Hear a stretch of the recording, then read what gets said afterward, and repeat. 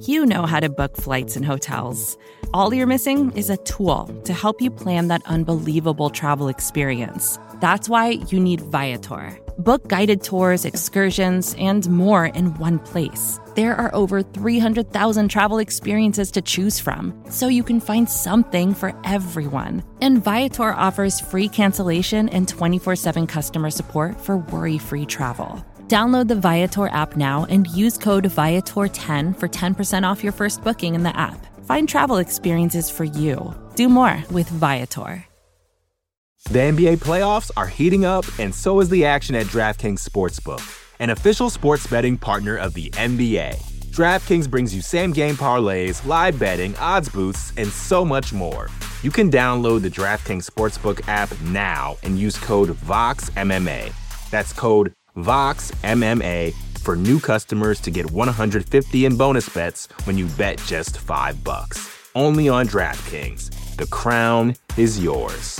Gambling problem? Call 1-800-GAMBLER. Or in West Virginia, visit 1-800-GAMBLER.net. In New York, call 877-8-HOPE-NY or text HOPE-NY 467-369. In Connecticut, help is available for problem gambling. Call 888-789-7777 or visit ccpg.org. Please play responsibly. On behalf of Boot Hill Casino and Resort in Kansas, 21 and over. Age varies by jurisdiction. Void in Ontario. Bonus bets expire 168 hours after issuance. See dkng.co/bball for eligibility and deposit restrictions, terms, and responsible gaming resources.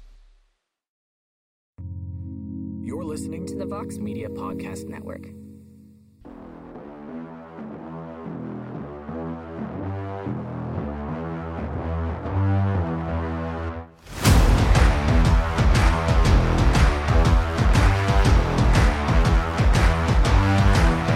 Well, hello there, everybody, and welcome to a brand new edition of On to the Next One, as we are here to discuss the What's Nexts coming out of Saturday's UFC Vegas 27 event, which was a card that had a little bit of everything, including a pair of big statements made at 135 pounds as well as 115 pounds. And I hope you're all having a great weekend as we bring you some matchmaking before a rare weekend off for the UFC next weekend. I am Mike Heck, and joining me as always, the co-host, the co-matchmaker, the best friend, and the Prince of Positivity, the incomparable Alexander K. Lee. How are you, kind sir? Oh, what a lovely introduction.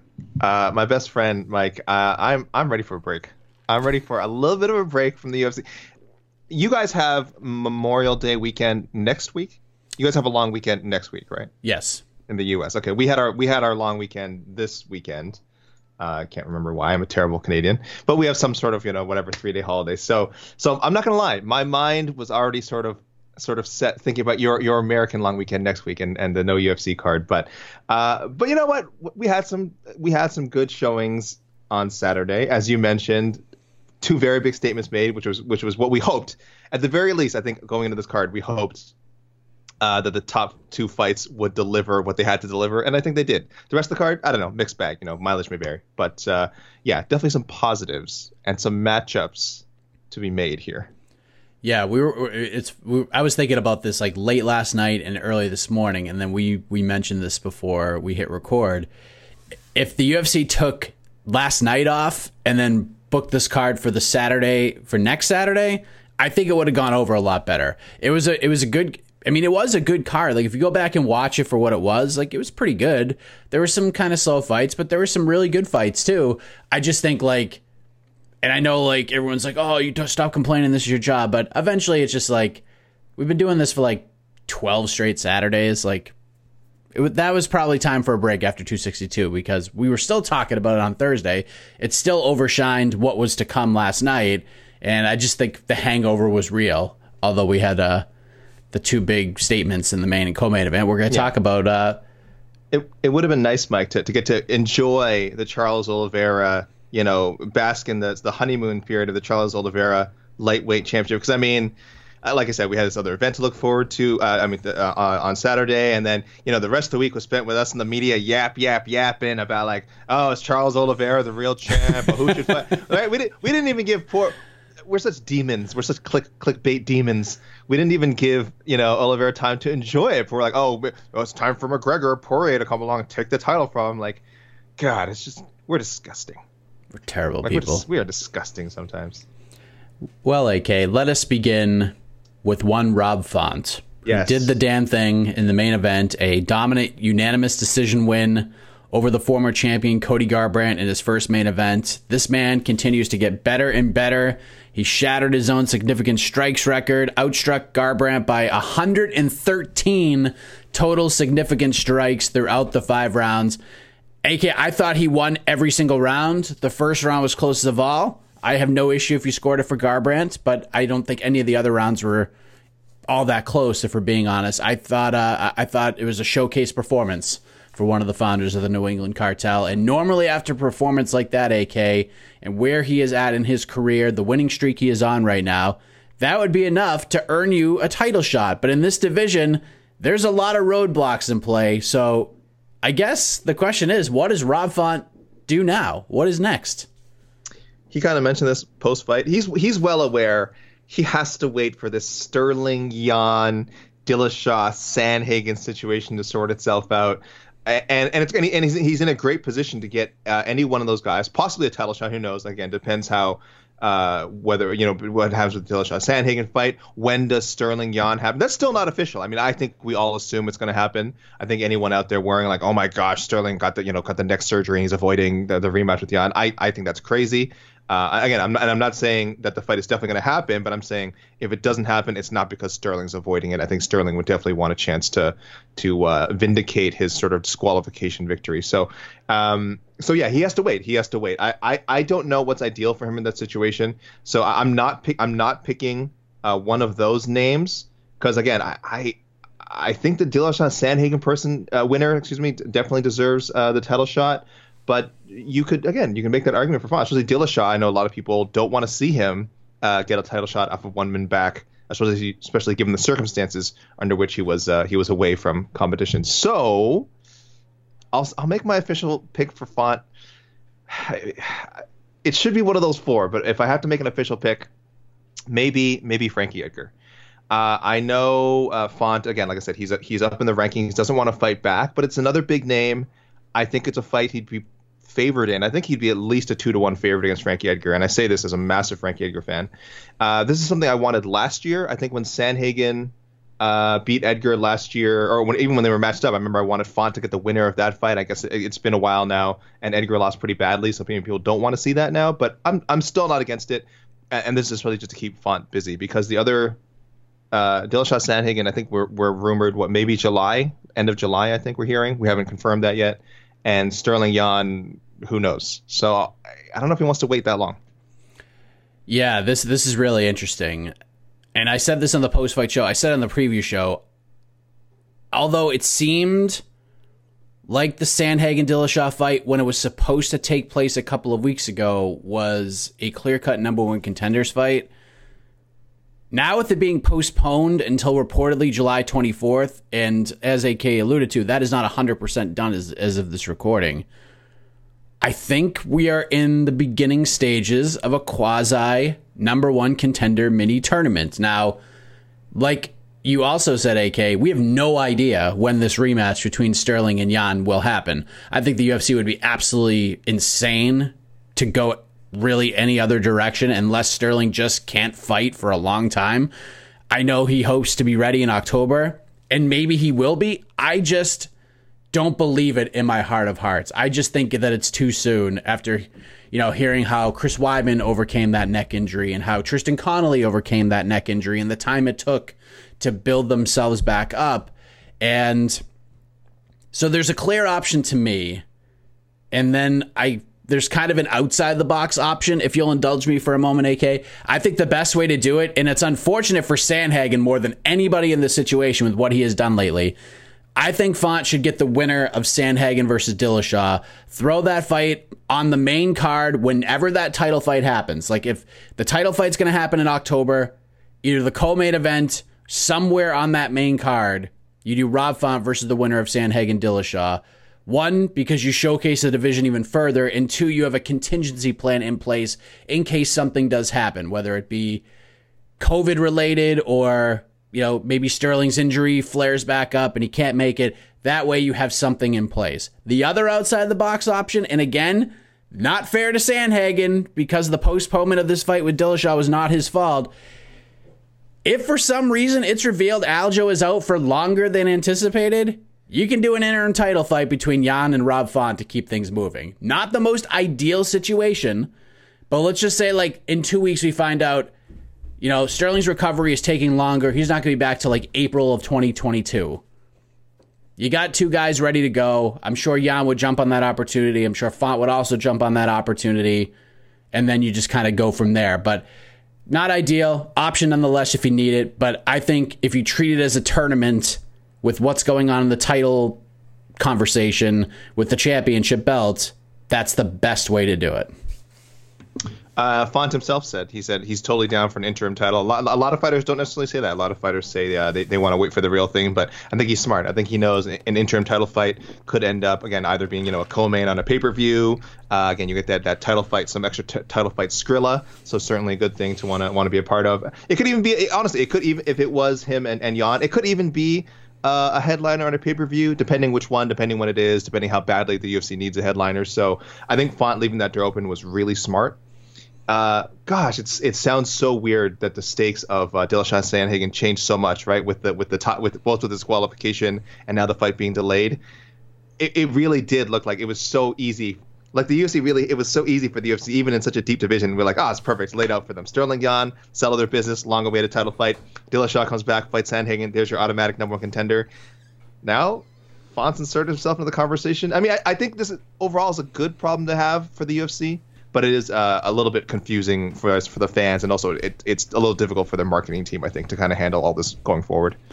I even told Rob this when I went out there for that his final sparring session. I said, you never want to like celebrate losing a fight, and normally you want to be like the last one to compete because this is a recency bias sport. In this situation, I thought this favored Rob Font more than anybody else. Even more so than Cody Garbrandt, Sandhagen, and Dillashaw. Rob Font getting a 2-month head start on these two guys. This is the best thing for him. Like it made, and him going out there and having that performance was just huge. So he's on to bigger and better things, and we'll see what happens. This is just kind of a cluster F right now, and it's just the way that it is. But the NBA playoffs are heating up, and so is the action at DraftKings Sportsbook, an official sports betting partner of the NBA. DraftKings brings you same-game parlays, live betting, odds boosts, and so much more. Don't miss out as the NBA postseason winds down. And new customers to DraftKings can bet $5 to get $150 in bonus bets instantly. You can download the DraftKings Sportsbook app now and use code VOXMMA. That's code VOXMMA for new customers to get $150 in bonus bets when you bet just $5. Only on DraftKings. The crown is yours. Gambling problem? Call 1-800-GAMBLER. Or in West Virginia, visit 1-800-GAMBLER.net. In New York, call 877-8-HOPE-NY or text HOPE-NY 467-369. In Connecticut, help is available for problem gambling. Call 888-789-7777 or visit ccpg.org. Please play responsibly. On behalf of Boot Hill Casino and Resort in Kansas, 21 and over. Age varies by jurisdiction. Void in Ontario. Bonus bets expire 168 hours after issuance. See dkng.co/bball for eligibility and deposit restrictions, terms, and responsible gaming resources. Hey, this is Scott Galloway, author, professor, entrepreneur, and most importantly, host of the Prop G podcast. We got a special series running on right now called The Future of Work, where I answer all your questions on, surprise, the future of work. Questions including, what are we missing when we work remotely? Or how do we handle work-life balance when a major opportunity comes knocking? From the provocative to the technical, we're offering insights you won't want to miss. So tune in to The Future of Work, a Prop G Pod special sponsored by Canva. You can find it on the Prop G Pod wherever you get your podcasts.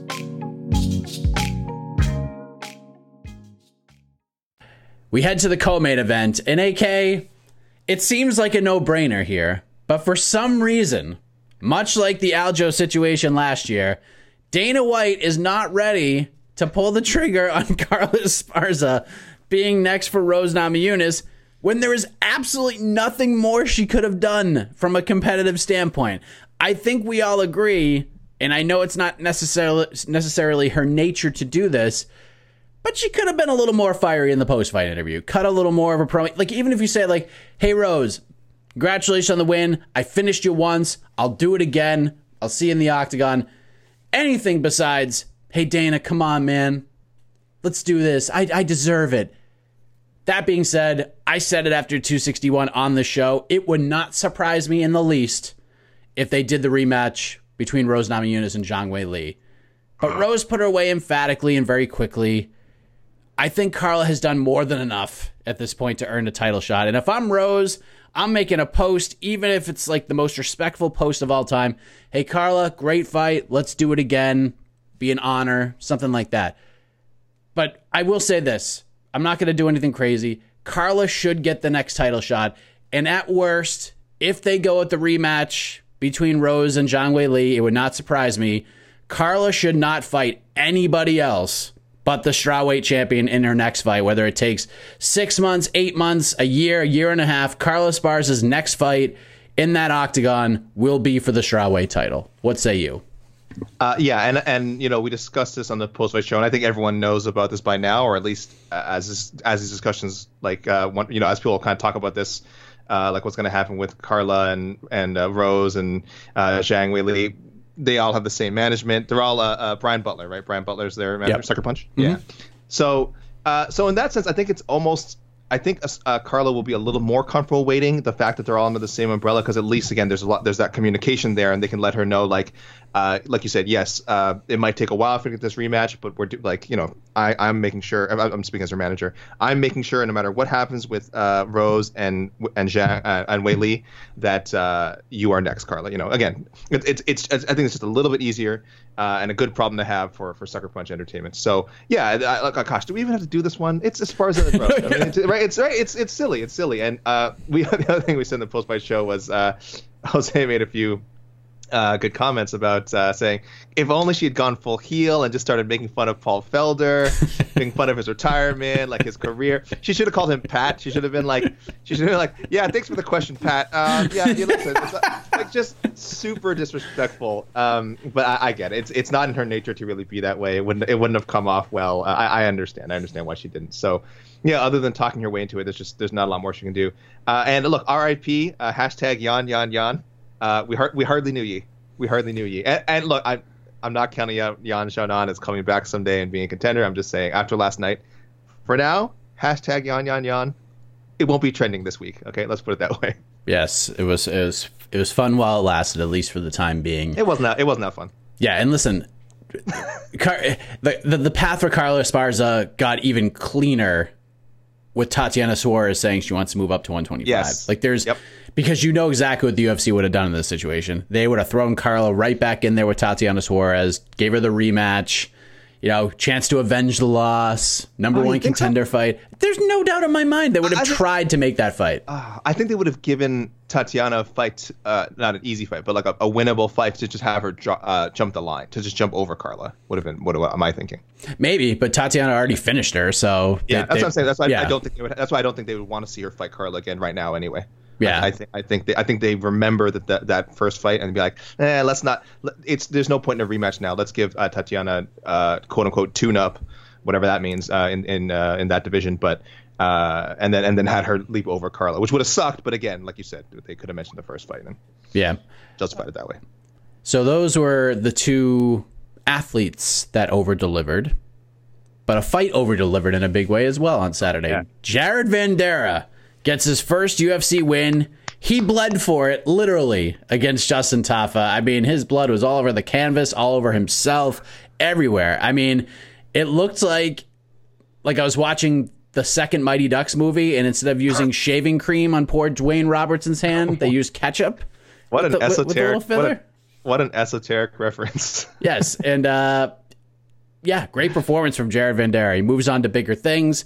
But how big do those things get, AK? What would you like to see next for the Team Quest product? Mike, do you think it was a glove that caused the cut? Because when they showed the cut after, it was like a really small cut. It was just one that I think popped open really quickly and started bleeding really quickly. Yeah. Do you think it was the glove? They showed the punch. It was almost like, I think it was like a left hand that caught him pretty good on the top of the head. I do wonder if there was just a seam in the glove that sliced him, but I wasn't. Could have been like dry knuckles, maybe. Could have been dry. Maybe like a dry knuck. It was a bizarre cut that they cleaned up really fast. Got a great team, and then he looked like a new man in the third round. It was amazing. Someone posted the before and after screenshots. I was like, oh, good job, Cutman, Quarterman. Jarvis Daniel. I think Jarvis Daniel is a name I saw thrown out there, so I'll give proper credit to people later. But no, I won't, because a bunch of listeners suggested, so I won't be naming names. But yeah, Jarvis Daniel. There's a lot of directions to go. I think this will be a bit of a theme for the rest of this main card we're discussing outside of Hermansson, because these were some lower ranked, some might say barely ranked fighters on the main card. And I just think that Daniel would be a fun matchup. He just got his first UFC win recently, which was wild because it happened after a 4-year hiatus or something from the octagon. And Jared Vanderaa, Jarvis Daniel, nothing fancy. There's other options. I have many other options listed. That'd just be my number one pick. Yeah, I'm fine with that. I had a feeling you were going that direction, so I went a little bit different. And then the more I thought about it, the more I convinced myself that this was a no-brainer. But I saw a few people throw out Andrei Arlovsky as an option for Jared Vanderaa. That is, I'm sorry, that is absurd. That is absurd this early in his career. Yeah, I saw it a few different times. That is an absurd idea. It's just, he just came off his first UFC win. Arlovsky also coming off of a win. And you're going to throw him in there with Jared Vanderaa? Listen, I like Jared Vanderaa. He's a good dude, very good fighter. He's a guy that has a lot of potential and a lot of talent. And if he can kind of get it all put together, he could be a very tough out at heavyweight. But let's pump the brakes a little bit. This one actually was pretty easy for me. I think Dontel Mays is fine. He doesn't have an opponent. You got two guys coming off their first UFC wins. That's a good fight. That's what I would do. But your option is just fine as well. Yeah, Mays was literally right on. I could show you the screenshot now. Right under Daniel, right on my list. Now we head to Norma Dumont, AK, who picked up an upset win over Felicia Spencer. I thought Norma clearly won the fight. The split to me was bizarre, but the right fighter in our eyes got the nod. And I think everybody knows at this point, in today's UFC, my best friend, that her future at 145 pounds is bleak at best. Her move to 135 begins as soon as possible. Get yourself to the PI, Norma. Start the process, and then go fight Jocelyn Edwards, because that would be a lot of fun. What do you think? Ooh. Oh, I like that. For anyone, again, giving Dumont crap about wanting to fight at 135, I do hate that she has to cut to that way. I wish there was a featherweight division. Clearly, it's difficult for her. And she hasn't made it in the UFC yet. She went in 139.5 for a fight with Ashley Evans Smith, which she won, and then 139.5 again for her most recent fight, which was canceled because she was a little too overweight for the commission's liking. So, but she's right about wanting to fight at bantamweight. There's just more to do there. Featherweight at this point is just a rush to get your ass beaten by Amanda Nunes. 135, yes, the end, you're still going to get your ass beaten by Amanda Nunes, but at least you can build yourself up a little more. You're not just chasing that one championship paycheck again. And by the way, friend, and Dumont has said this herself. Again, she did an interview with Guilherme Cruz on our website, and she said, "Look, I'm really in no hurry to call out Amanda Nunes. She really wants to go back down to 135. So good for her. Build up your name. There's also life outside the UFC. Look, she's maybe she's not with the UFC in a couple of years. She'd like to have some wins, some UFC wins on her resume, as opposed to just being someone else who got knocked off by Amanda Nunes. So I'm going Bea Malecki. Pretty boring pick. They were supposed to fight at UFC on ABC2 in April. This is the fight that ended up getting canceled when Aaron Blanchfield stepped in, but Dumont just couldn't make the weight, so the fight didn't happen. So Bea Malecki, I thought it was a good matchup before. Experience wise, I think it makes sense now. So wherever Malecki is, whenever she's coming back, Norma Dumont, that's the way to go. You know what? I just thought of one that makes a lot of sense as well, because I believe she's ready. She's very close to coming back. I think it'll be later on this year. You do Norma Dumont versus the returning Jessica Rose Clark. That's a fine fight. Yeah. She's a knee injury, right? She's dealing with a knee injury. Yeah. Vegas training versus Vegas training. That's sure. Totally fine with me. A little storyline there. I like it. Interregional rivalry. But let us move to the always exciting featherweight division. We got Ricardo Ramos, who defeats Bill Algeo, and shout out to my buddy Daniel Levy from Half the Battle, who tweeted out something to the effect of, if you have some sort of variation of perfect in your nickname, Ricardo Ramos has your number, because he's got a win over Mr. Perfect, Kyung Ho Kang, and then now Senor Perfecto, Bill Algeo. But listen, that was a fun fight. Good win for Ramos. Featherweight is just a breath of fresh air right now. What would you like to see next for him after his victory last night?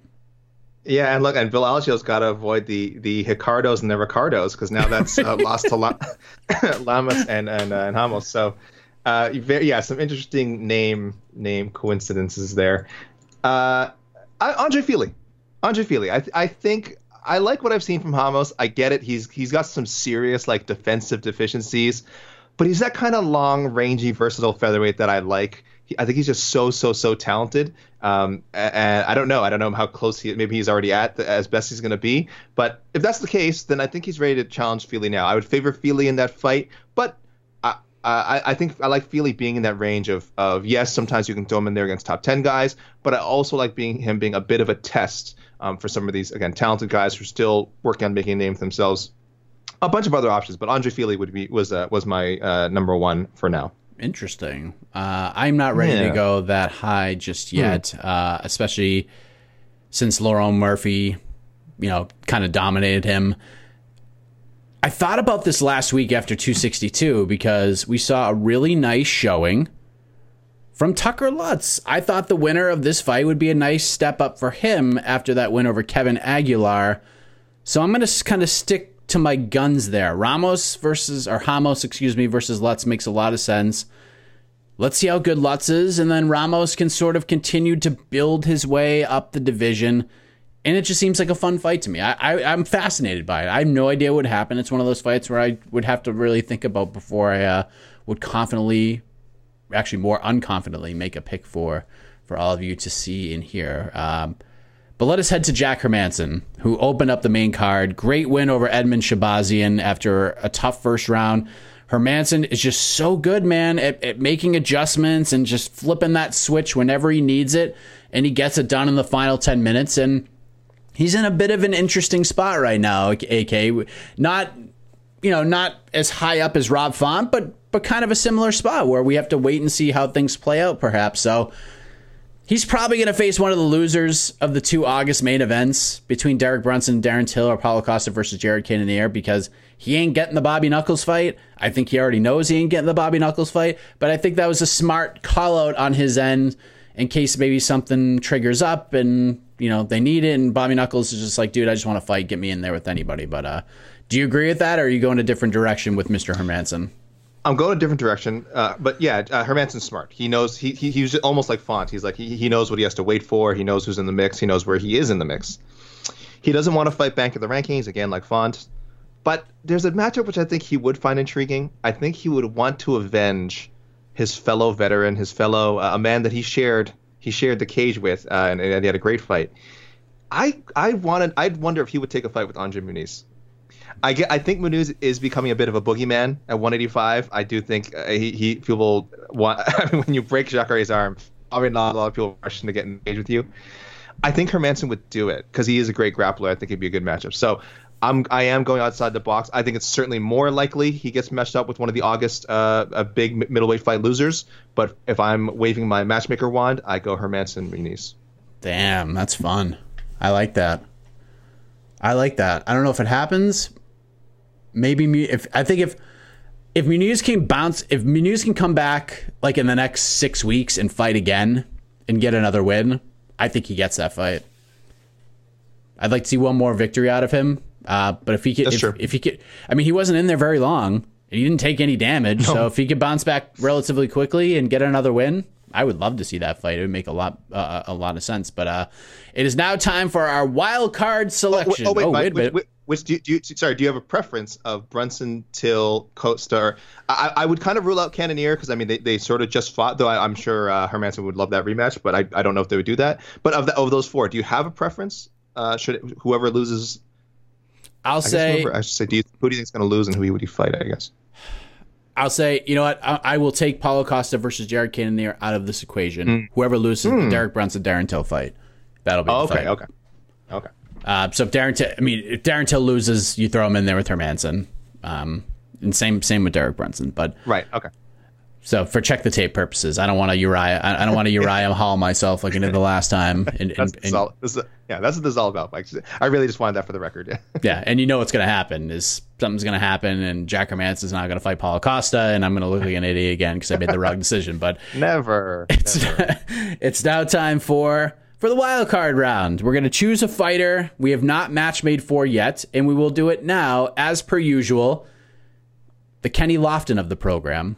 Alex K. Lee will lead us off. I will be the Roberto Alomar to either move you over to third or drive you in, my man. Who's your wild card pick coming out of UFC Vegas 27? Well, I don't think you want to be Roberto Alomar right now, unfortunately. Okay, damn it. A bit of a cloud hangover. Tony, I will be Carlos Baerga. Excuse me. There we go. Much better. I hope you didn't go with Beast Boy Chris Barnett for your wild card. Go ahead. I did not. Did you? I did not. Okay, excellent. Okay, good. Look, I saw someone say in the I'll mention this guy a lot later. Liam Perry, one of our regular listeners, I saw him say, "Oh, Chris Barnett didn't look as good as we kind of had been hyping him up on some of the preview shows and stuff like that." Yeah, look, I was a little disappointed. Like we said, not as showy as we had hoped. I thought he actually fought okay. He was actually hitting Rothwell a lot, but you could see Rothwell kind of knew exactly what to expect. Any shots he was taking, he wasn't like taking them hard. He kind of like, he knows what he knows how to get hit. Let me put that. That's a nice way to put it for Ben Rothwell. So, and look, and none of us were saying Barnett was going to. Well, I might have picked him, Mike.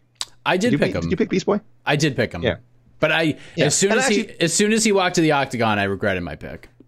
The energy. He wasn't giving off the right energy. Correct. But I actually didn't think he fought badly. And I actually think he did show glimpses of kind of like, for people who haven't heard of him before, of how like fun he can be. I liked the effort. And he's so small compared to Rothwell. It was like comical.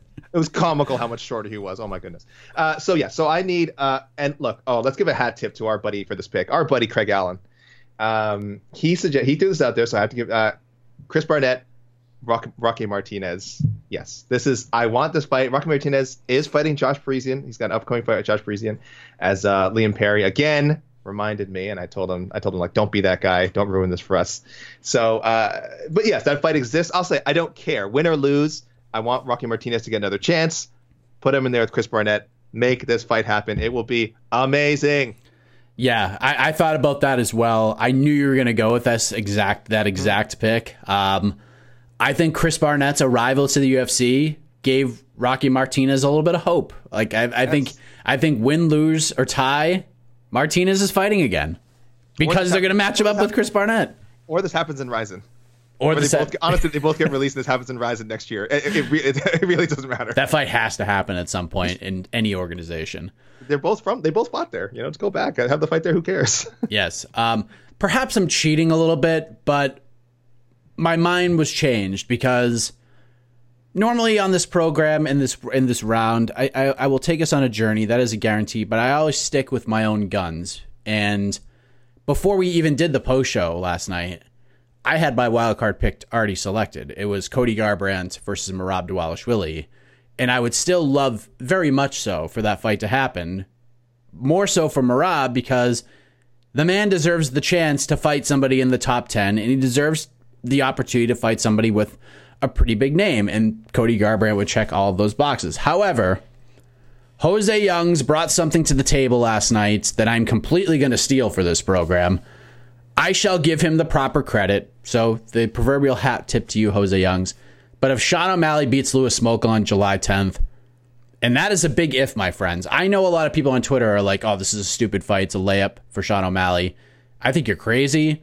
Because if that guy that we always tout on this show, the full of potential, totally focused Louis Smolka shows up, I think he gives Sean O'Malley all he can handle. Having said that, I still think Sean O'Malley will find a way to win that fight, even if the best Louis Smolka shows up. But if he does get that victory, you do O'Malley Garbrandt 100%. That's the wild card pick. Thank you, Jose. I am going to take some credit after today, but right now, credit to Jose. That is the wild card pick. Do we have to credit Jose that much? Weren't they beefing before? There's been some Twitter beef well before this weekend? Crazy? They tweet words at each other, Cody and Sean O'Malley. I know Sean O'Malley took shots at him. I believe. Right, but just because there's like rivalry doesn't mean that's the fight to make. Like I know, like Cody Garbrandt and Petr Yan like had to be separated on a backstage skirmish that was cut on video, and never once did I ever say we need to see Petr Yan versus Cody Garbrandt fight. No, we don't. I just don't want to credit Jose. We've had too much New Englandishness on the show. Rob Font is the star. You're here. Now we're bringing in Jose. God, enough. The New England cartel. What are you trying to say? I think I've said it. I don't think I'm trying to say anything. I think I've said it. Were you celebrating the Brooklyn Nets last night? You know what? I'll just say quickly. I think that series is hilarious to me either way. If Brooklyn loses, funny. If Boston loses, always good. So really, I'd much rather the Raptors were in the playoffs, but seeing this kind of chaos is the next best thing. Before you continue on with MMA conversation, I will say one thing. I think it right now in May of 2021, I think the dumbest person in sports is Brad Stevens. Well, I just watched the highlights of the game. Why? What happened? It's nothing to do with the game last night.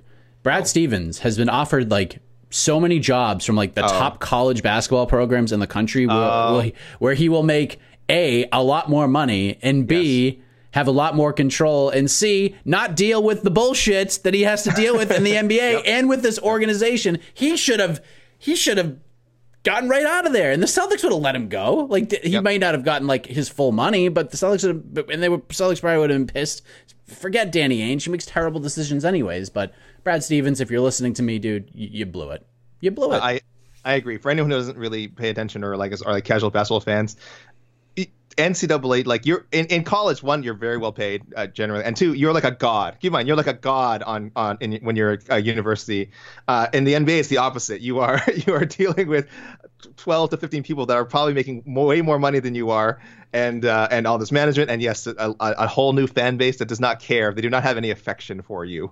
They just want results right away. So yeah, I didn't even think about that, but yes, he should maybe go back to college at some point. But I don't know. Maybe he believes Jaylen Brown comes back. Maybe he believes in his nucleus. I'm sorry, people don't want to hear about this now. Yes, but there you go, Brad. I think you've done as good as you could have done. And this has been Sports Talk with Mike Heck. Mike Heck, A.K. Lee.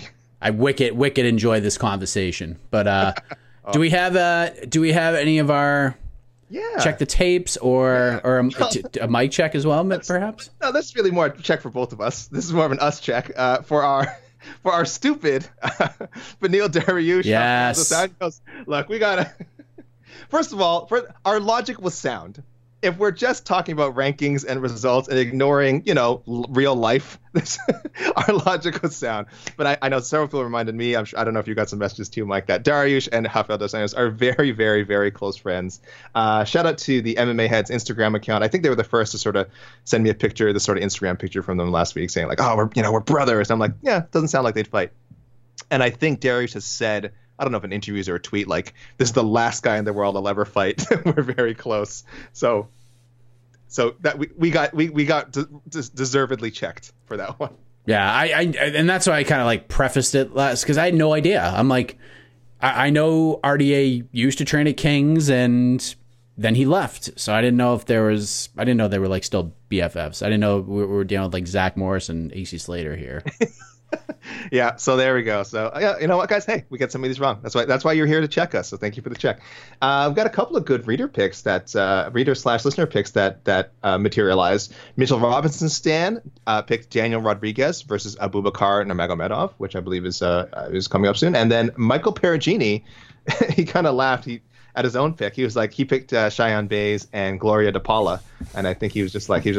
He barely took pride in it. He was just like, yeah, I don't know. Yeah, glad I did it. So well done, but well done, Michael. Either way, take pride in your picks. And someone, I wish I could find the name. I don't know who picked this, but someone had Clay Guida versus Marco Madsen.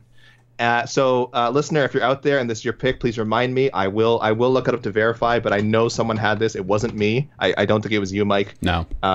Yeah, someone had that. So that's a nice deep cut. Well done, whoever it is, mystery listener who sussed that one out. And I also got checked individually.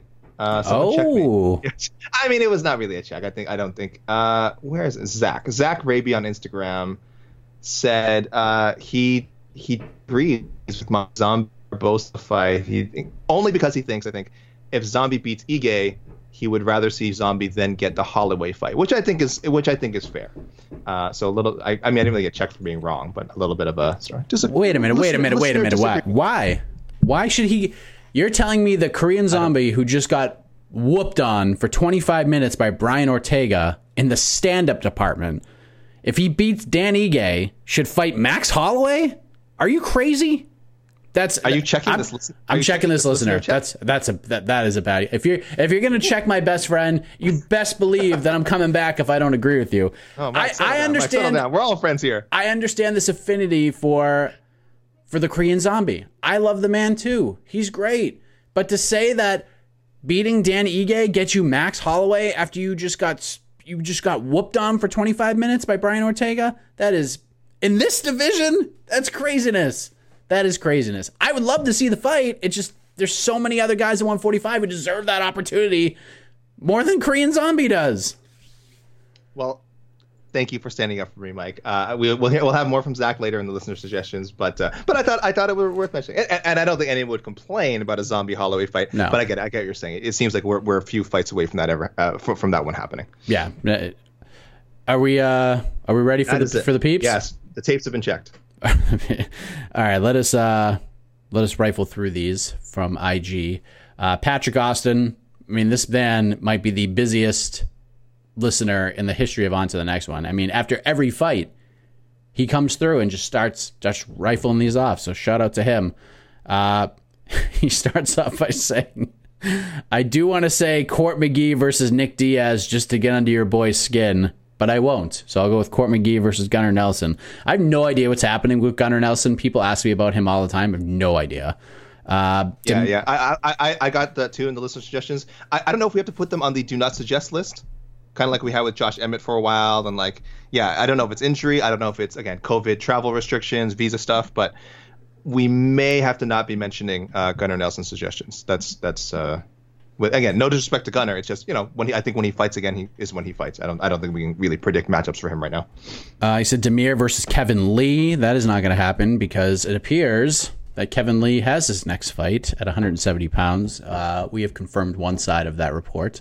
Take that with for however you would like. No date yet. I haven't seen any date anywhere for that yet. I've been told July 10th is the targeted date. UFC 264. Okay. Edmund Shabazian versus Kelvin Gastelum. And then there you go. He said, forgot Kevin Lee was going to welterweight. Scratch that. Demir versus Drakkar Klose was his new selection. He also went with Chris Barnett versus Rocky Martinez, Ben Rothwell versus Marcos Rogério de Lima. He said, I really want to see Carla versus Mackenzie Dern in a number one contenders fight. Tatiana Suarez, we miss you. And then he said, Cody should drop to 125 and fight Joseph Benavidez. Yes, let's discuss that one now. I also got that one. So they were friends once. I imagine they're probably still friends. However, I know Garbrandt did express a little. This is a long time ago now. It was at least 5 years ago. He did express a little bit of being cheesed when Benavidez went up to Elevation to go train with Dillashaw. I think they're also still kind of chummy. So there's friendship there. But I don't know. There might also be a little bit of heat there. And Garbrandt also trains. I know he's an alpha male guy, but also trains with Mark Henry as well, right? He did this. I think he's done his couple of camps with Mark Henry now. Yeah, Mark was in the scoring last night. Right. So there's some degrees of separation there. I thought it was a weird suggestion at first, but like I said, I had seen someone else mention it. I think it's possible. I don't know if they're RDA Dariush close. You know what I mean? So yeah, not the worst suggestion. Yeah. Our man Harper. Oh, my apologies, Harper. He's got to check the tapes as well. Rosenstrike versus Augusto Sakai was his selection from a while back. Who was this? Who was this listener? Harper. Okay. At Harper Harpurh. He suggests Cody versus Moraes if he doesn't drop to 25. Yan Xiaonan versus Michelle Watterson, since they're both coming off of a recent loss. I thought about that. And then he said either Rothwell or Vandera versus Juan Espino. And then he suggests David Dvorak versus Kai Kara France, which would be a fun fight. Damn. That's a fun fight. Jack Porter, our longtime listener. Rothwell versus Romanov. That's not a bad idea. That'd be kind of interesting, honestly.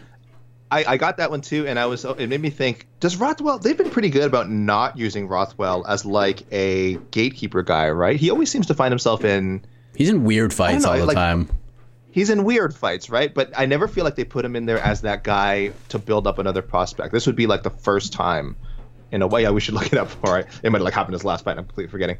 But I do feel like he normally avoids that situation, and this would be the first time where I would see that booking and be like, oh, they're trying to use him to get Romanov more over. But yeah. He said Hermanson versus the winner of Uriah Hall versus Sean Strickland. Dumont versus Nunes if they run out of things to do for Amanda. Court McGee versus Mike Perry. I saw that a lot. And Vandera versus Danho, which is one of your suggestions. Did I get anything on? Oh, I did. Holy cow! Wow, I missed a lot of these. As Twitter DMs? Yeah, I just saw them right now. Our man Aussie Dad Bloke. There we go. My apologies. Yes. He calls us the MMA podcast A-Team, AK. And that's pretty much a guarantee to get you on the program. Robbie Ryan. He goes, Dumont won a featherweight fight, so she's now the number one contender. Vandera, tough dude who can strike, step up to someone who will return fire like Todd Duffy or Walt Hush. By the way, Todd Duffy, guy looked like he was in Daytona Beach at 19 years of age. I should remember who tweeted this, or was this? Oh no, was it in our Slack that someone said this, that he looked like James Franco in Spring Breakers? Got it. Yeah, I'll take I could take credit for that one. So, was it you, Mike, that said that? That was me. Oh, a very gigantic, very gigantic James Franco in yeah. But Vandera versus Todd Duffy would be pretty interesting. Walt Harris, of course, is fighting next week against Marcin Tybura. Carla Esparza earned her title shot. Rob Font's going to have to wait for Sterling and Yan to sort things out and either fight the Sandhagen-Dillashaw winner or stay ready and hope for an injury replacement or possible interim shot if Sterling is out for too long. And then with a winky face attached, Cody Garbrandt has obviously earned a title shot at 125 pounds. That's so funny. That's very funny. I wish we were kidding. I still feel like there's a chance they would just throw him in there, but gosh, I hope not. Alec Ainilian, Ismagulov versus Joe Selecki. What do you think about that? I like it. I think. Oh gosh, did I see that for him? I know I saw Selecki's name pop up. Yes, I saw that. I nodded my head. I said, yeah, that's a good test for Selecki right now, and for Ismagulov. Like I said, I think he's one win away from getting like a considerably higher ranked person. So yeah, that to me, I have no issue with that. Yeah, I'm gonna go through these and try not to repeat. Brunson versus Hermanson. Ramos against Darren Elkins. Rothwell versus the winner of Alir Latifi versus Tanner Bozier, AK. Yep. I would love to see Rothwell and Latifi. Oh my gosh, the memes. Alec also not giving Carla Esparza a title shot. Dang. But he's booking the fight that I would have booked, or at least tried to book, before this fight with Yan Xiaonan, Esparza versus Ioane and Jacek. Yeah, and look, I'm not even blaming the listeners who are passing over that, because again, I think they've done the thinking we have, and they're thinking like, we got to find other options for Esparza if they pass her over for the title shot, which it sounds like Dana White is considering it. Yeah, and if I'm her, I'm not fighting anybody unless it's for the belt. No.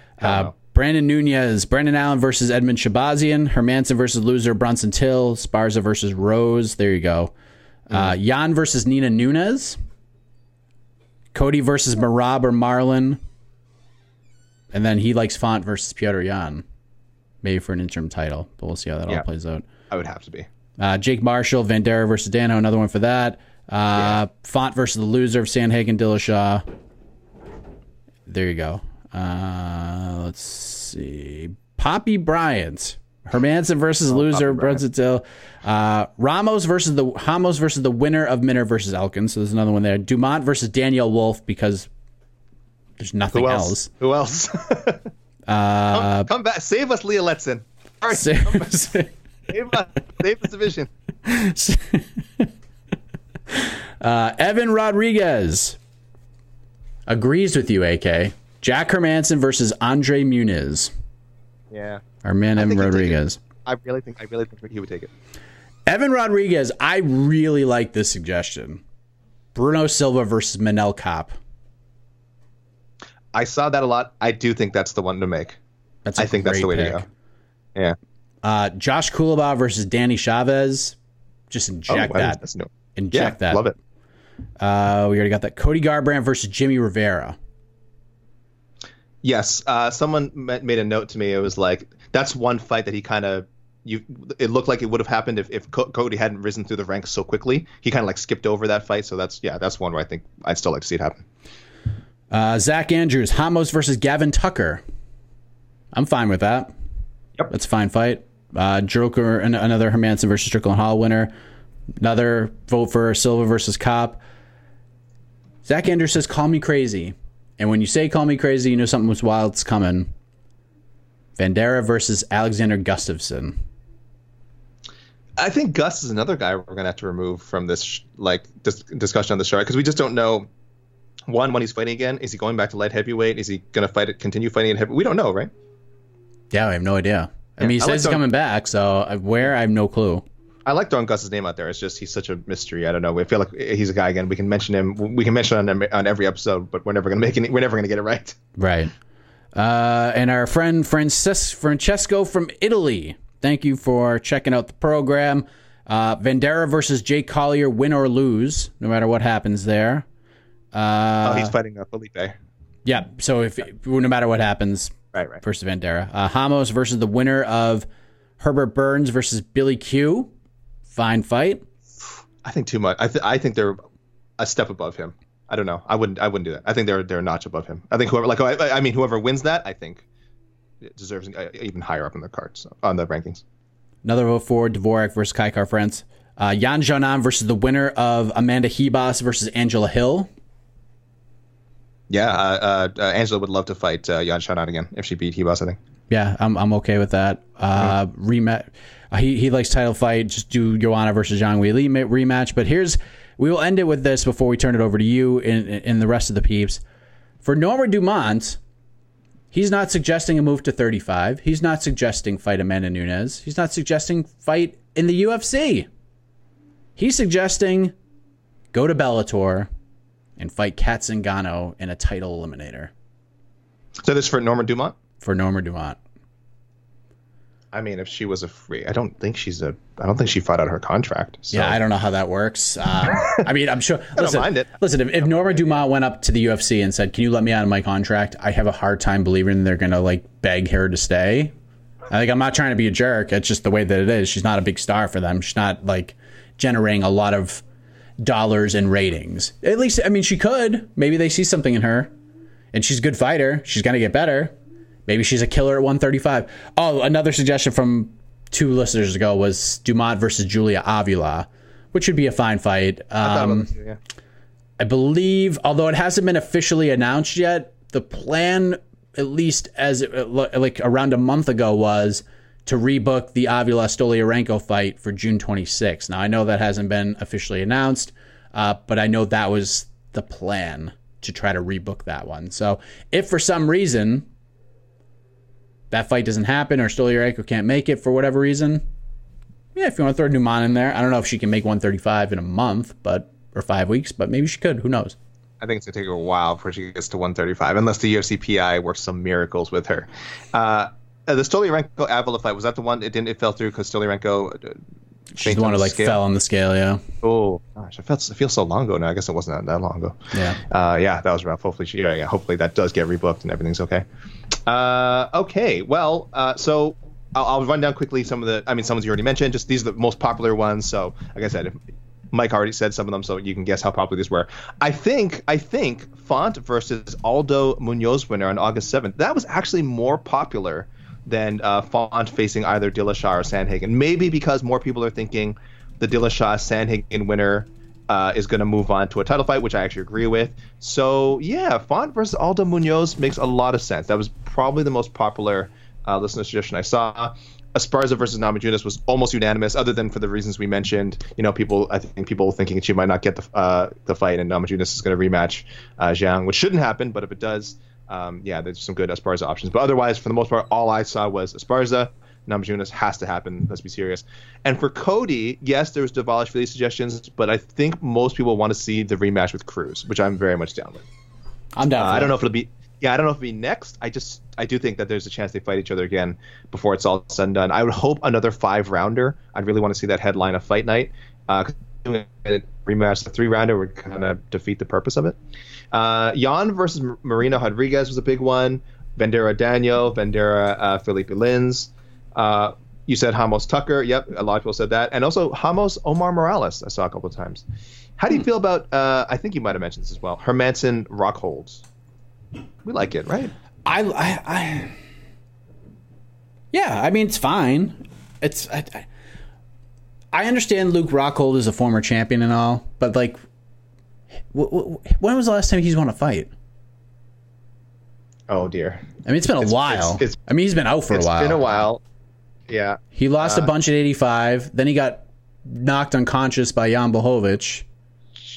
September 16th, 2017. Okay. TKO of David Branch. And he's 1-3 in his last 4, because then he lost to Bisping, of course, the title fight. And then before that was the Chris Weidman win, which is all the way back in December 2015.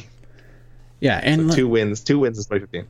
Listen, Luke Rockhold, like, if you're gonna go after this thing, like, go after the big fish, like, I fine, but to sit there and just be like, these guys should fight me, like, are you serious? Like, it drives you crazy. Like, Jack Hermanson, like this isn't 2019, bro. Like, Jack Hermanson's not like clamoring to fight Luke Rockhold right now. Like, there's I feel like and I like Luke. If Luke wants to come on, what the heck, and call me out, I'm down. But for Luke to be firing out these demands, is asinine to me. It's insane. I think he's more likely, Hermanson is more likely to fight Muniz than he is to fight Rockhold. 100%. I actually think that's, a more appealing matchup for him right now. It may be more dangerous, but I think more appealing. And I said this I said this on the post-fight show. I would like to see Edmund Shabazian fight Luke Rockhold, because I think he would beat Luke Rockhold. I think he would beat him. I do. I would favor Edmund Shabazian in that fight. I would assume that they're going to stand there and trade, and I'll take Edmund Shabazian in a stand-up war with Luke Rockhold, who hasn't won a fight in 4 years right now. I would. Now, if Rockhold's smart, he takes the fight to the ground and tries to smother him out, but Luke's not that kind of a guy. He doesn't like to sit there and take you down and try to grind out a decision, which means he's going to try to stand there with Edmund Shabazian, and I don't feel like that's going to go very well for him. So take that fight, Luke. Go fight Edmund Shabazian. Throwing down the gauntlet for him. More popular than that pick was the Hermanson versus Hall Strickland winner, August 7th. So, yeah, I know a lot of people mentioned that one, which I love. I actually think that'd be awesome. So, yeah, totally down for that fight. Rothwell versus Bozer Latifi winner, June 5th was popular. Rothwell versus Espino was popular. Silva versus Jeff Molina. I should be clear. Bruno Silva versus Jeff Molina, and Bruno Silva versus Mateus Nicolau, his popular picks for him, and Dvorak versus Bonturin. So there you go. Those are sort of the most popular consensus picks. I want to shout out a couple of listeners, first-time pick makers. Brett Mobley, who just in his bio has CSU class of 23, which I assume means Colorado State. So shout outs to the Rams, I guess. If not, then shout out to the Rams anyway. And he liked Font versus Sterling Jan Loser. Again, that could be a long wait. He was one of the other people who suggested Garbrandt versus Benavidez. Hermanson, Brendan Allen, Grappler's Delight. How do you feel about this one? He had two suggestions I like. Well, we mentioned Silva versus Manel Cape. Perfect. Edmund Shabazian versus Sam Alvey. I love it because Is Sam still in the UFC? Oh. I think so. Because he was what happened? He just fought at middleweight, right? He just got knocked out by Julian Marquez. He did. I believe he is still part of the UFC. Yes. I'm fine with that. Like if I'm okay. Like Sam's never in a boring fight, so like I could see like them keeping him around. It's not like, I mean, he's losing and he's losing in pretty devastating fashion, but he's in fun fights. And he still kind of has a name that there's respect behind it. So yeah. That's not a bad idea. Yes, those are the kinds of veteran names, and even Rockhold, as you mentioned, that I want to see Shabazian matched up with. I think Hermanson, I think Brunson may be a bridge too far for him right now. So thank you for those suggestions, Brett Mobley. Braden O'Neill, another first-timer, sent me a nice screenshot of his notes, as opposed to writing it down, which is fine. Rothwell versus Romanov, Shabazian versus Kevin Holland. You know what? I was just thinking, someone had just sent me that one as well, and I wanted to get your thoughts on that one. Yeah, I mean, I don't know why I hadn't thought of it. Yeah, I don't know why not. I mean, it would be unfortunate if both these guys had to take another L, because that would be 3 straight. Then it would put one of those guys on a 3-fight losing streak, right? Yeah, that's... Yeah, which again is, I think at this stage in their careers is fine. You're like, I'm of the belief that you're like, losing streaks are not. I know there's almost sort of an unwritten rule in people's minds, like, 3 straight losses to the UFC, you get cut, unless you're a veteran, you've been around for like 20, 15, 20 fights. But I don't think it has to be a death sentence. I think, like I said, those 3 straight losses, if anything, lead to a recalibration and like of where you are in the rankings, which is fine. You can course correct, right? You can create proper matchups to build people back up. So I'm surprised I didn't think of that one. So Braden O'Neill, I really like that suggestion. If it happened, I would not be surprised. Unless Holland, of course, drops to 170. But if he stays at 185, yeah, Shabazian. I don't know, Mike. Yeah, I'm fine with it. I mean, seems like a risky fight just because I feel like the UFC has something with Kevin Holland and maybe a potential star.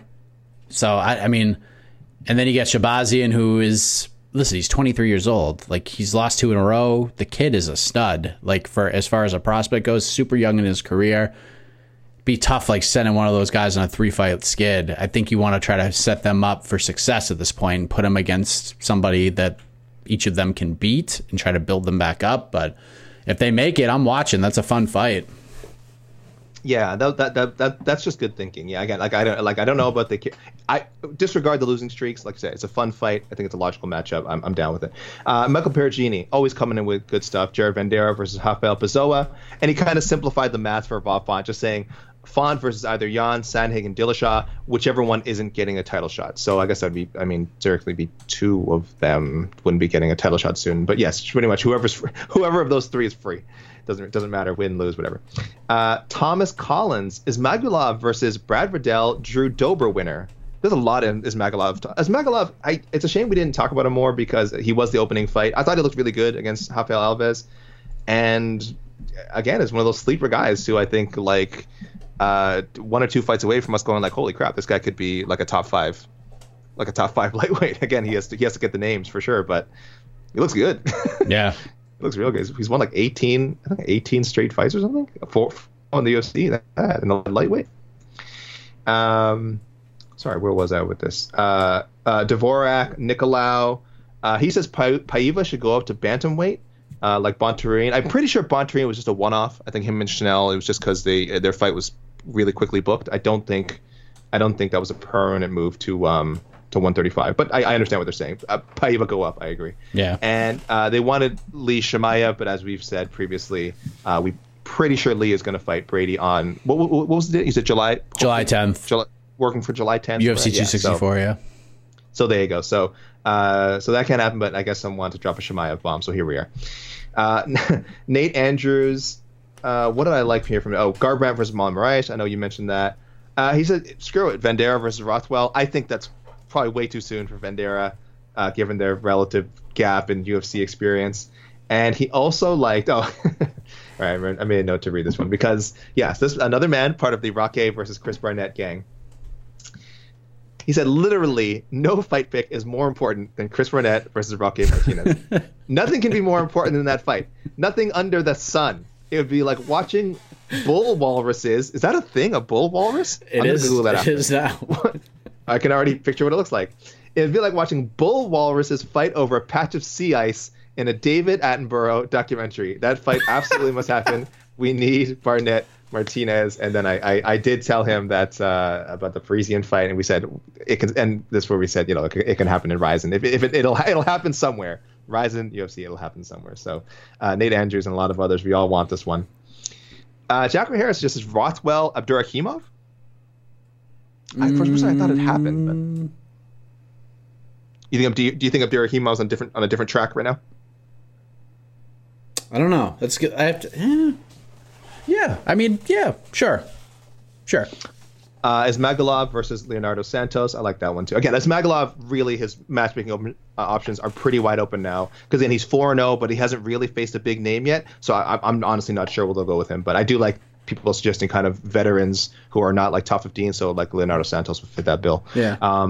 Hayes the third, Dvorak versus Matt Schnell. Yep, again, Dvorak, another guy on this card who improved his undefeated UFC record and has all these matchmaking options.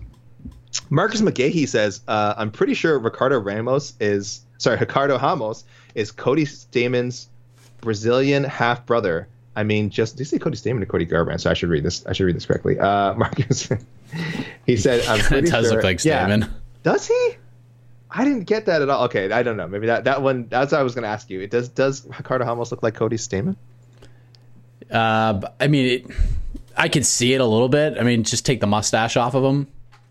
Look around the eyes? I don't know. All right. Hair? You know what? Listeners, you decide. Let us know if you think that Marcus is completely on base here and I'm the crazy one for not seeing it. Court McGee, this was an odd matchup versus Carlston Harris. Wow. It's like 18 UFC fights versus one? I don't know. Could be a fun matchup. I don't know. Maybe he meant another. No, he said C. Harris. Is there another C. Harris at welterweight? No, right? Yeah, I don't think so. Okay, let me just quickly... Yeah, Carlston Harris, and there's Walt Harris at heavyweight. Okay. He also asked, is there a reason that McGee and Matt Brown haven't fought? We've actually discussed this matchup on the show before, for sure. Obviously, both guys have great stories overcoming drug addiction, and I'm sure that's something that the UFC and ESPN could use as sort of an inspirational tale behind to build up a fight between them. But do we know why they haven't fought, Mike? Is there any reason? Timing, and sometimes just matchups don't happen. Yeah, spots in the rankings, I guess. Yeah, and then he said, he'd like to see that. Yeah, I'm totally down with that. I love this idea, Bruno Silva. If Tyson Nam beats Ulanbekov, Silva versus Tyson Nam, I think that's great. I think we should do Silva, Nam, and Cap in a triple threat match. Yes. There's again. Look, we always say just flyweight. I don't know how a lot of these matchups are going to shake out, but there's just so much good stuff. Josh Kulabau versus Jonathan Pierce. Yes, again, Josh Kulabau is a really fun fighter to watch. A lot of fun matchups. Ismagulov versus Grant Dawson. Ooh, that's fun. Yeah? Do you think Grant Dawson would want to take... What was Grant's last fight? That was the last second knockout of Santos. Of Santos, yeah. Yeah, okay. I think this is a logical test for him then. Yeah, that's a good one. Liam Perry coming in with Ismagulov versus Nasrat Haqparast. He believes David Dvorak, he said, has won the Alex Perez sweepstakes. I think that's a little too high for David Dvorak right now. I do not. I don't. You think that could happen? It's possible. I wouldn't be against it. Like that's not an absurd pick. Like Dvorak's legit, man. And he's kind of in that like Marab boat where he just beats whoever they put in front of him, and it's going to be hard for him to get a name unless you just give him one and just see how he does. Kulabau versus Julian Erosa, Sungwoo Choi winner, June 19th. Court McGee versus Alex Cowboy Oliveira. I hate this one. He wants Shabazian to get Muniz. No. Why? What? Why would you do that? Maybe he hates Edmund Shabazian. He must. Let's throw him in there with another absolute killer on the ground. Yeah, we're not. We're avoiding grapplers at all costs here, people. Sorry, I shouldn't have read it out. Hamos versus Alex Caceres. Sure, Alex Caceres will not fight anybody. Just a few more to go here. Barry O'Reilly is my last Twitter one. Ismagulov versus Atman Azait. Man, there's so much of Ismagulov. Good for you, Ismagulov, for getting him out there. Kulabau versus Benitez. McGee versus, I think you said this one, McGee versus Gunnar Nelson, right? Yeah. And we just don't know.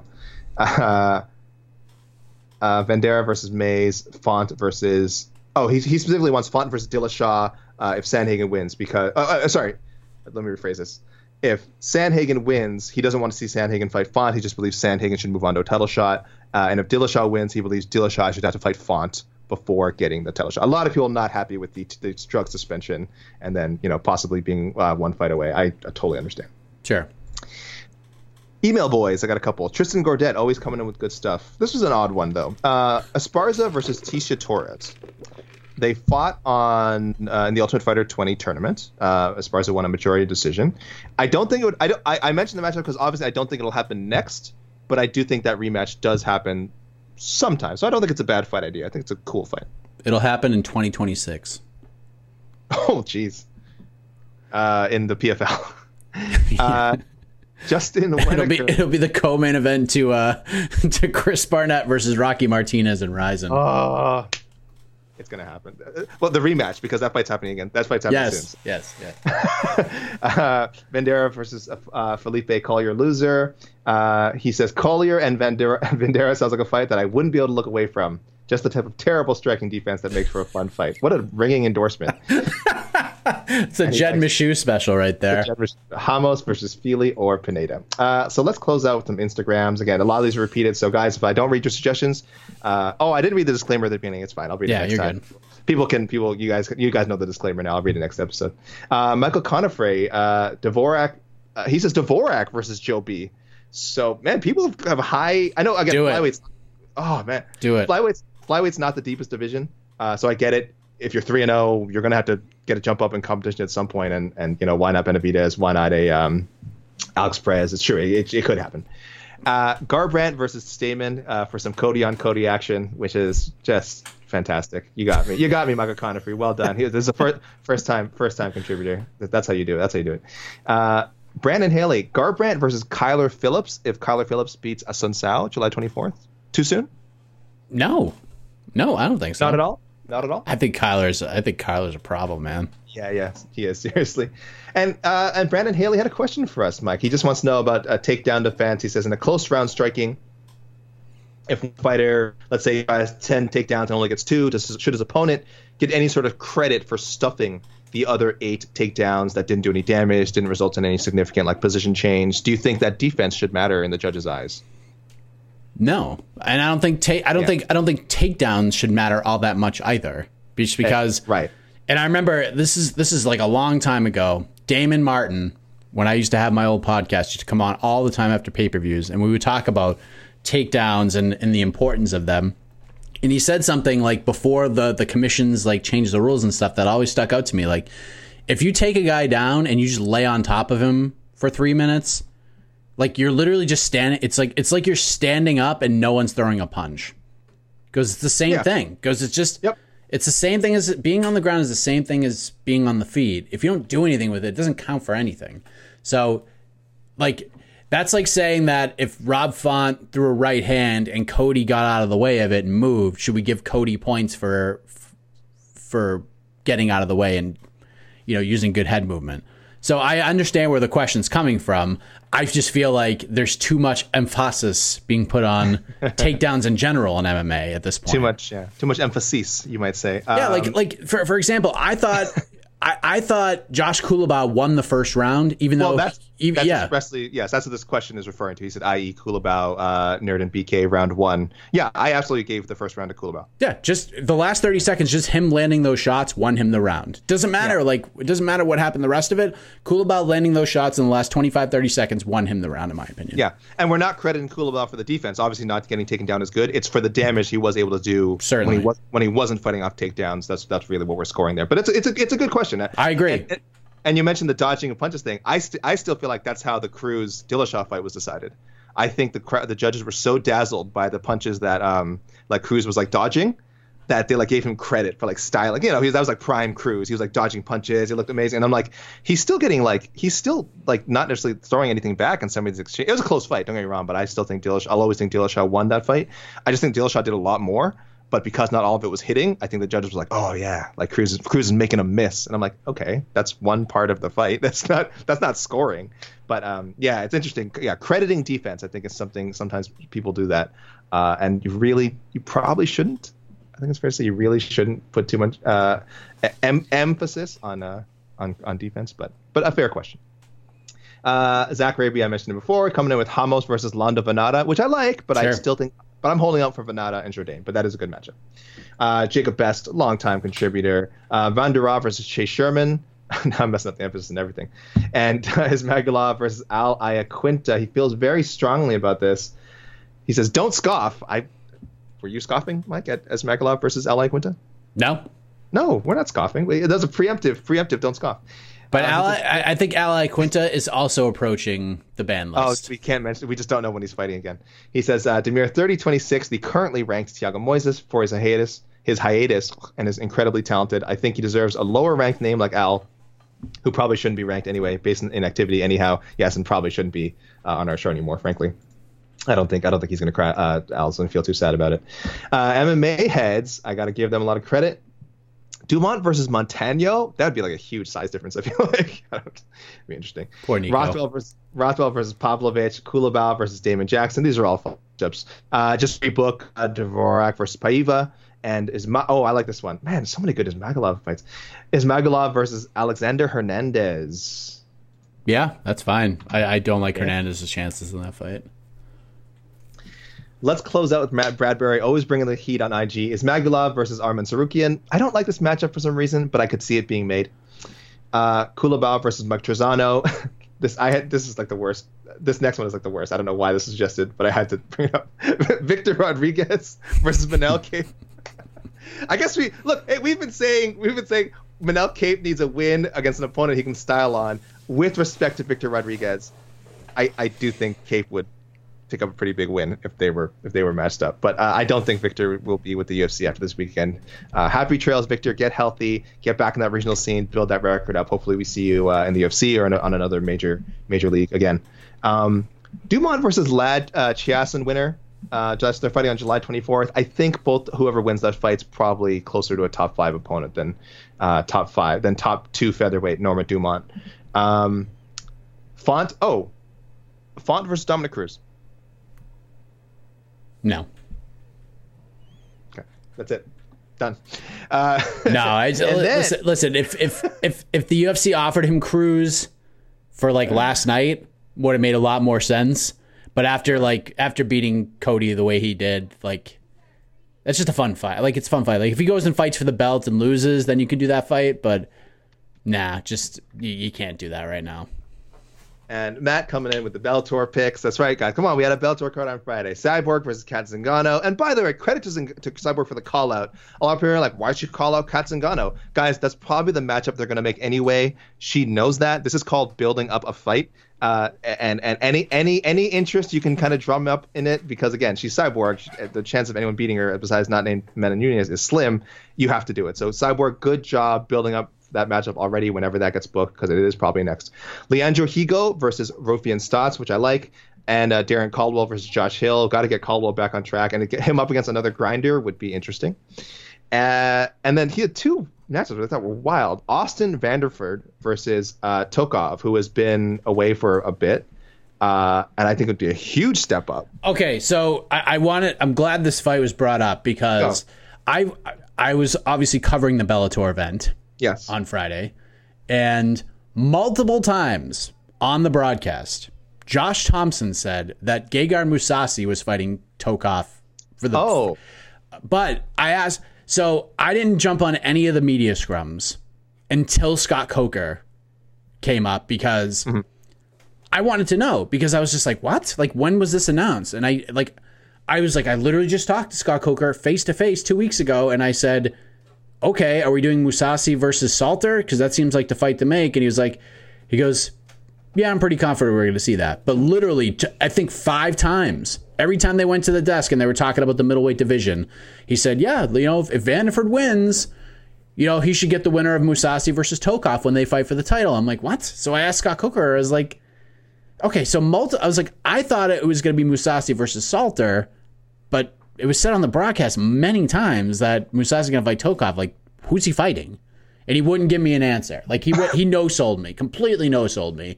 I think he was mad that was said on the broadcast. That was that was sort of what I felt coming off of him across the computer screen. I don't think he was happy with that. But if that's the case, so basically I'm with this listener. If they do Mousasi versus Salter, then Tokov makes all the sense in the world. Versus that's a big step up. But if that's a huge step up, dude, he's the number 3 guy right now. Who is Vanderford? Vanderford is now. Yeah, he just beat the number 4 guy. I mean, it's one of those 2 guys, or he fights for the belts. There's no other way to go. Hey. Was he ranked ahead of Fabian Edwards going into the fight? Yeah, he was 3 against 4. Oh, I didn't know that. I thought Fabian Austin Vanderford. Look, good for you. And the other one was, I don't know why I'm closing on this one, but again, it's a weird Bellator matchup. He wants to see Tyree Fortune, who just came off his first loss, fight Phil Davis. What? No.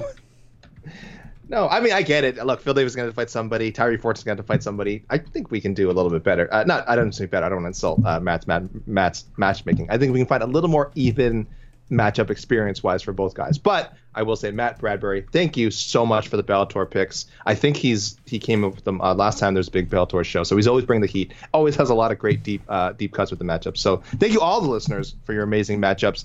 I'll just say really quickly, you can find me on Twitter at Alexander K. Lee, on Instagram at Alexander KK Lee 2Ks, and alex.lee at sbnation.com on email. There you go. On Twitter at MikeHeck_JR. Instagram M_HeckJR. I may not see your matchmaking ideas right away, but by the time the show rolls, I will see them and I will be blown away by how many that I didn't see. So I suck at Instagram, trying to be better. My resolution has just not been great, but I have been looking. At least for the show, I think I've accomplished what I wanted to accomplish. But that's it, and we're off next week. I don't know if we're gonna do anything. Maybe we should just take a weekend off, AK. Maybe, because look, this is a long episode. So guys, look, you got plenty of time to catch up on it. Break it up into parts. You might want to listen to this one as a two-parter. Yeah, maybe. Yeah, I think we'll take next weekend off. If we have a brilliant idea for a show, maybe you'll hear us. But a tentative break. I think. Yeah, I think after the whole New Year's, December to January, we gave you shows every week. The UFC was off for 4 or 5 weeks. We gave you shows every week. I think we're gonna take a weekend off. From on to the next one. Give you a little bit of a chance to miss us, That's what they say. That's what they say in New England, right? Some days off. Yeah. Some days off. Some days off, right? That's the big New England cheer, right? Yeah, I think everyone can enjoy, especially in the US, enjoy the 3-day weekend. Don't feel like you have to listen to us, just enjoy it. You know what I mean? But then 2 weeks from now, we will discuss the fallout of UFC Vegas 28, which will be headlined by Jairzinho Rozenstruik versus Augusto Sakai. Not the Let's be honest, not the greatest UFC card of all time, but there are some fun fights on it, and we will talk all about that coming up in 2 weeks. But until then, always remember, everybody, MMA is supposed to be fun. Don't take this too seriously. For AK, I am Mike Heck. We'll see you in 2 weeks right here on to the next one, the podcast. Show's long enough. Yeah, no pause. You're listening to the Vox Media Podcast Network. The NBA playoffs are heating up, and so is the action at DraftKings Sportsbook, an official sports betting partner of the NBA. DraftKings brings you same-game parlays, live betting, odds boosts, and so much more.